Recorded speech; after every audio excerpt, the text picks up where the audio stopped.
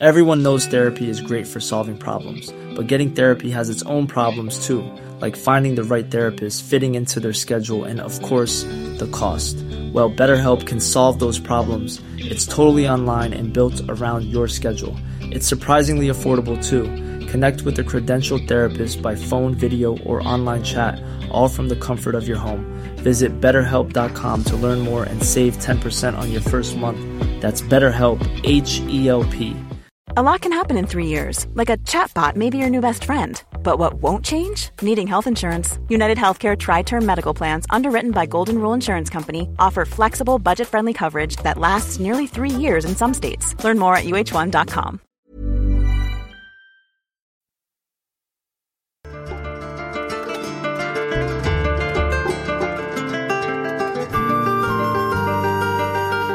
Hi, I'm Steve, and we're going to go on a quick tour through the religious situation in Europe during the early 14th century. I want to thank David for giving me the opportunity to talk about this incredibly exciting time in the history of the world. The 1300s was not a high point in the history of the papacy, Roman Catholic Church, or really Christianity in general. The Church in the West will enter a very low period in its history called the Avignon Papacy. This is the period of about 75 to 100 years, depending on the source, where the popes of Rome moved their entire operation to Avignon in southern France. The Avignon Papacy has been variously referred to as the Crime of Avignon and the Babylonian Exile, which doesn't paint a very pretty picture. For our purposes here, we're going to specifically discuss a 50-year period between 1292 and 1342. The Avignon Papacy is generally considered to have started around 1309 and ended in 1378. I would argue one could say that the Avignon period wasn't completely really wrapped up until 1415 with the Council of Constance, or even a little after that. We'll start in 1292 because that's when the first few dominoes started to fall that would lead us to Avignon, and end in 1342 with the imminent outbreak of the Black Death. By 1342, the papacy is firmly settled in Avignon, and we start to move into a new phase of the Avignon Papacy. It is really difficult to talk about this time in papal history without talking about politics and economics. The Avignon Papacy will be known as a time where everything was for sale. Simony, or the selling and buying of ecclesiastical offices, was rampant and codified. The papacy took ever larger cuts of voluntary gifts given to local churches and sold more indulgences and the like than ever before. The economic situation in Europe was pretty solid at this time. Agriculture and crop yields were stronger than they had been for centuries. Interconnected banking and the use of a stable currency was also on the rise. The Crusades in the Holy Land and Outremer were winding down, but Western Europe was more connected at this time than it had been in a long, long time. Generally, you could say things were not so bad economically. There was an excess of wealth and trade was strengthening. This wasn't going to last much longer, but that's another story. The political situation is going to be very important for the emergence of the Avignon Papacy. Let's just set the scene right now and then get into more specifics later. Europe at this time was highly fractured politically.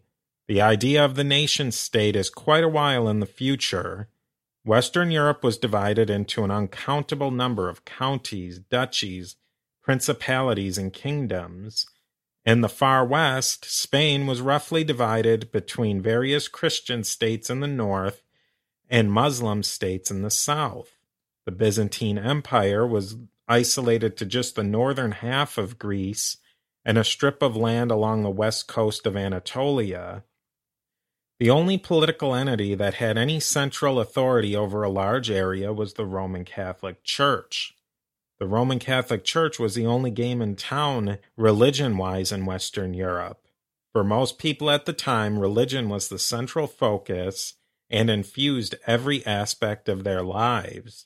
Heaven and hell were real places in the hearts of everyone in Christendom, and the Pope held the keys to heaven. The Pope was the supreme authority of the Church, and every part of the Church was supposed to answer to him. The Church controlled vast wealth all across Europe. Local bishops held large and productive estates and wielded vast power. This is where politics and economics came together. Everyone wanted to control this source of income. The local kings and rulers wanted a piece of it, and the popes didn't want to give it up. The actual lands that the Pope controlled was just a small strip of central Italy called the Papal States. To the north and south of the papal holdings were powerful states that were as hungry for control over land and influence as were the popes. We're going to start the story of the Avignon Papacy in 1292. In 1292, Pope Nicholas IV died. This began a long papal interregnum. The process for selecting a new pope was not as formalized as it is today. The cardinals could meet anywhere they wanted to, and the conclave process wasn't restricted to only cardinal electors. The College of Cardinals was divided between two powerful warring families, the Colonna and the Orsini. They couldn't come to a decision on who to make the next pope, so the interregnum went on and on. This power vacuum was starting to cause a great deal of instability in the Church. As the conclave went on, influential religious and political figures would send letters to the cardinals with their opinions trying to sway them one way or the other. In 1294, they received a letter from a popular ascetic religious figure named Peter of Morone. Peter of Morone founded a monastic order that had spread all throughout central and southern Italy. They were tied to the spiritual Franciscan movement. Cardinal Latino Orsini showed the letter to the conclave. The conclave was so moved by the letter they elected Peter of Morone pope using a method called election by acclamation. In an election by acclamation, it is said that the Holy Spirit acts in each of the participants in the conclave to choose one specific person. This way of electing popes is specifically forbidden in the rules that govern how popes are elected today. Peter of Morone, who took the name Celestine V, was not the best choice for pope at that time. He was well into his 80s and didn't have the organizational experience or academic training to be pope. Celestine was an extremely devout and spiritual man, but he was not cut out for the most powerful job in Christendom. For the entire length of his 4-month term as pope, Celestine was pushed around by more powerful figures. What gets the ball rolling for the Avignon Papacy is that the King of Naples, Charles II, gets to Celestine first. Celestine would never actually go to Rome. He would live with Charles II in his kingdom. Charles II was closely related to the ruling house of France. Celestine didn't do too much during his reign, but one thing he did do was to start to pack the College of Cardinals with French cardinals. It really wasn't because Celestine had some huge concern for the French, but it was more to the fact that he did whatever the current person who had his ear said to do. During the majority of his papacy, the French-leaning clergy from the Kingdom of Naples had his ear. This begins the tipping of the College of Cardinals toward French interests. Celestine had enough of the papacy and decided to throw in the towel. He abdicated his throne in December of 1294. A pope had never voluntarily quit before this. A few popes had stepped aside in order to sell the papacy to someone else, but never had a pope resigned for personal reasons. Celestine would live out the next few months either on the run or in confinement under the next pope. Celestine was a pious and religious man, but he did not have what it took to be pope. Celestine would be canonized as a saint shortly after his death. The pope who would follow up Celestine V was Boniface VIII.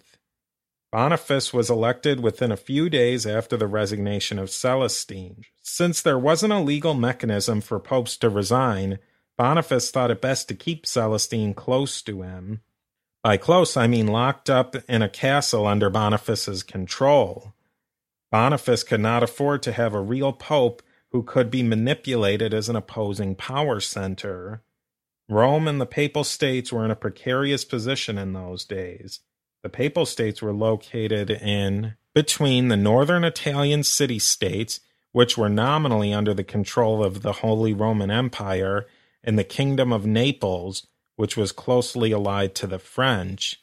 Then you had the actual Kingdom of France, which was very interested in Italian politics.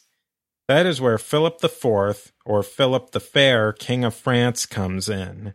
Philip desperately needed money. The feudal system of taxation and revenue was not nearly sufficient to meet Philip's monetary needs. It was not cheap to keep an army ready to fight in those days, and there were plenty of fights to be had. Philip had the idea to tax the wealthy holdings of the church.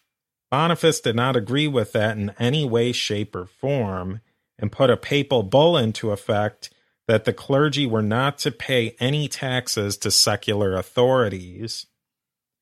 Boniface fully involved himself in the dynastic struggles of the day, trying to get the church involved as much as possible. Philip the Fair and Boniface squared off against each other in many arenas. Boniface needed to demonstrate that the papacy had real power, so in 1302 he issued a papal bull called Unum Sanctum, which stated that salvation could only come through obedience to the Pope of Rome. Here's a portion of Unum Sanctum that lays out what Boniface was getting at. Quote, "Granted to Peter by a divine word, and reaffirmed to him, Peter, and his successors by the one whom Peter confessed, the Lord, saying to Peter himself, Whatsoever you shall bind on earth shall be bound also in heaven, etc." Matthew 16:19. Therefore, whoever resists this power thus ordained by God resists the ordinance of God, Romans 13:12, unless he invent, like Manichaeus, two beginnings, which is false and judged by us heretical, since according to the testimony of Moses, it is not in the beginnings, but in the beginning that God created heaven and earth, Genesis 1:1. Furthermore, we declare, we proclaim, we define that it is absolutely necessary for salvation that every human creature be subject to the Roman pontiff. End quote. What the bull says over and over again is that there is a worldly and a spiritual power, but the temporal or worldly power is always subordinate to the spiritual power, and the Pope holds all of the spiritual power. Spiritual power and temporal power are not counterbalanced or have checks on each other. The spiritual trumps the temporal, and that's that. The piece about Manichaeus is a reference to the Manichaeans. The Manichaeans were a Gnostic group who believed in dualism, or that all things have a perfectly balanced opposite, such as good and evil, light and dark. This bull is saying that spiritual power is not balanced by temporal power. There's no dualism here. Obviously, this bull did not sit well with Philip the Fair. There were also some internal political fights in Italy, and the Colonna family went to France for protection. They became strong supporters of France. The power struggles went back and forth between Boniface and Philip. Philip continued to thumb his nose at Boniface, so in the end, Boniface excommunicated Philip in late 1301. Philip then convened a council to bring charges up against Boniface. He basically said Boniface did every bad and evil thing you could imagine. Philip is going to accuse his political enemies of every sinful behavior in the book time and time again. Back in Italy, a French-supported group of mercenaries, led by the Colonnas, attacked where Boniface was holed up. They captured, but didn't kill Boniface. but he was so badly injured and treated he died not too long afterward in 1303. After Boniface's downfall, the College of Cardinals met and quickly elected Benedict XI Pope within a matter of days. Benedict XI held two powerful jobs in the church before his election to the papacy. He was the Master General of the Dominican monastic order. The Dominicans' job was to root out heresy, and they ran the dreaded Inquisition.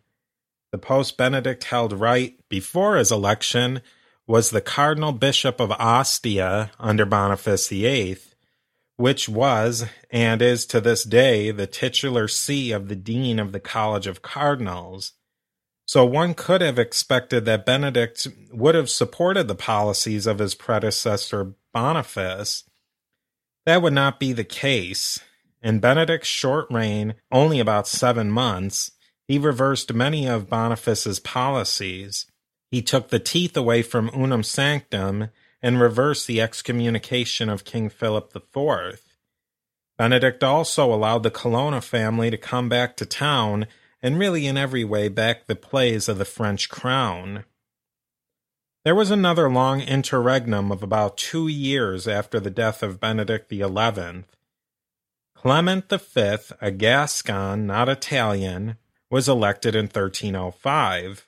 What we will see is that Clement V was completely Philip IV's man. Philip and Clement were childhood friends, but, believe it or not, Clement was a supporter of Boniface during his reign. Clement V is the pope who actually moves the entire operation of the church to Avignon in the first place.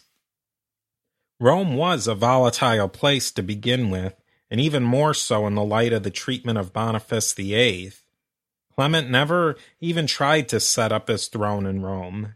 His court traveled around France for a bit, but then finally picked Avignon as his seat.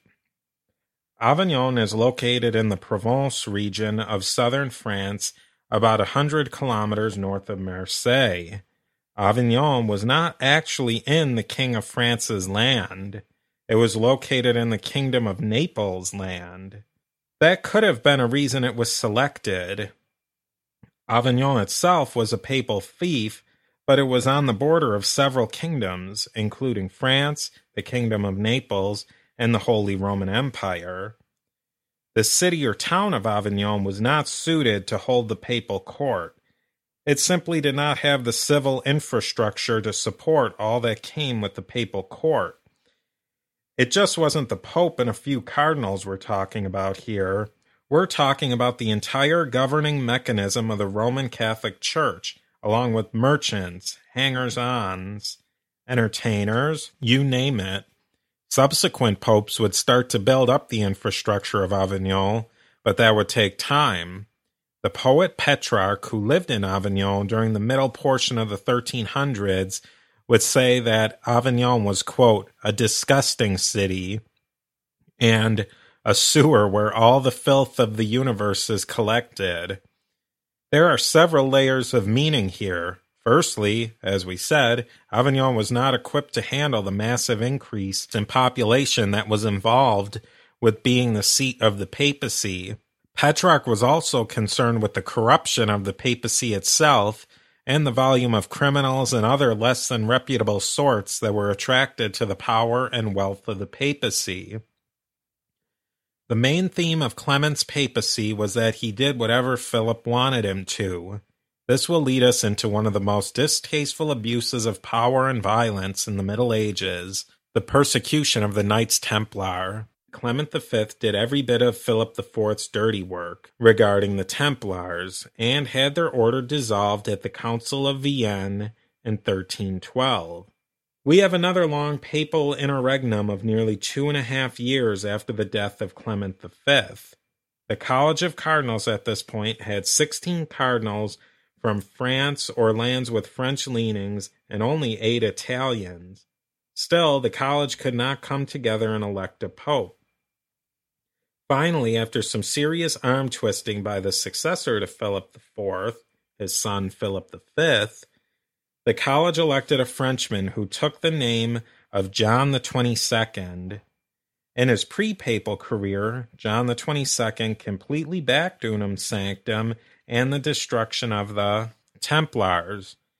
John really didn't make any pretense to give it a go in Rome. He went right to Avignon instead, and from there heavily involved himself in Italian and German politics. He tried to settle the succession dispute between Louis IV the Bavarian and Frederick of Austria.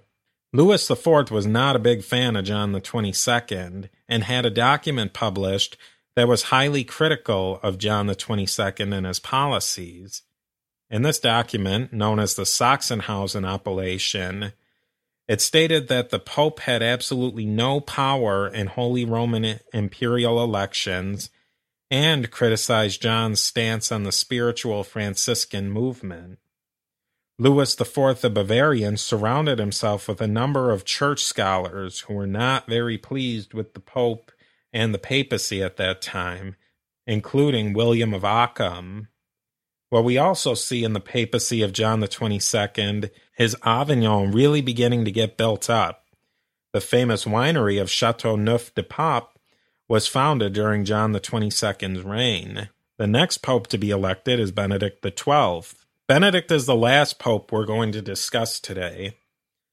Benedict was a compromise choice and thought to be a place filler because he was French, but he didn't come from a wealthy or powerful family. Benedict probably would have never even been a cardinal in the first place, but for the fact he was an excellent inquisitor. He had 183 men and women burned at the stake at one time while working on ridding the Languedoc of heresy. For his effort, he was made a cardinal. Benedict tried to bring some reforms to the church, and it appears that he had some real intention to bring the papacy back to Rome. He had work done on St. Peter's and provided money toward having St. John Lateran's restored after it had been destroyed by fire. In the end, he did not bring the papacy back to Rome. The cardinals didn't want to leave Avignon for a Rome that was a complete mess of violence and revolt. Avignon was a pretty decent place by this point. It had been built up by Benedict XII, who would see to the building of the Palais du Pape in 1339. Benedict did his best to stamp out the worst of the corruption, but after Benedict was gone, it would all come back. The death of Benedict XII in 1342 is as good of a place to stop as any. All of Philip IV's 3 sons are dead, and a dynastic struggle for who had the best claim on the French throne was beginning to heat up. A plague was about to hit that would kill somewhere between 1/3 and 1/2 of the population of Eurasia. These 2 events and many more are just around the corner.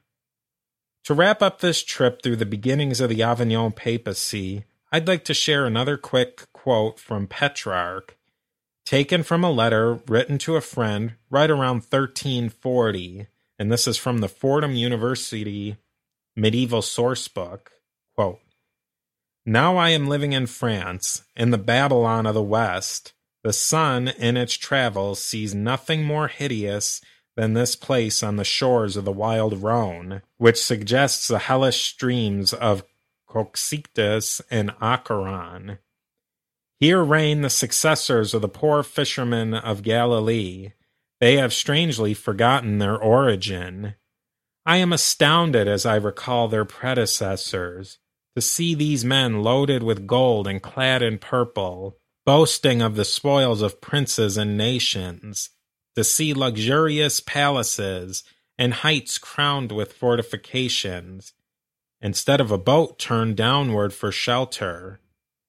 We no longer find the simple nets which were once used to gain a frugal sustenance from the lake of Galilee, and with which, having labored all night and caught nothing, they took at daybreak a multitude of fishes, in the name of Jesus. One is stupefied nowadays to hear the lying tongues and to see worthless parchments turned by a leaden seal into nets which are used, in Christ's name, but by the arts of Belial, to catch hordes of unwary Christians. These fish, too, are dressed and laid on the burning coals of anxiety before they fill the insatiable maw of their captors. Instead of holy solitude, we find a criminal host and crowds of the most infamous satellites. Instead of soberness, licentious banquets. Instead of pious pilgrimages, preternatural and foul sloth. Instead of the bare feet of the apostles, the snowy corsairs of brigands fly by, the horses decked in gold and fed on gold, soon to be shod with gold, if the Lord does not check this slavish luxury. In short, we seem to be among the kings of the Persians or the Parthians, before whom we must fall down and worship, and who cannot be approached except presents be offered. O ye unkempt and emaciated old men, is it for this you labored? Is it for this that you have sown the field of the Lord and watered it with your holy blood? But let us leave the subject. I have been so depressed and overcome that the heaviness of my soul is passed into bodily affliction, so that I am really ill and can only give voice to sighs and groans." End quote. Petrarch pretty much sums it all up better than anyone else. I want to say that I can't thank David enough for inviting me to discuss the Avignon Papacy and the papal situation of the early 1300s on his podcast. I've had a blast researching this era and look forward to learning more about it. If you enjoy learning more about the history of the popes, I host a podcast called the History of the Papacy Podcast, which discusses papal history. It can be found in all the usual places, iTunes, Facebook, etc. Thank you, and I hope you have enjoyed.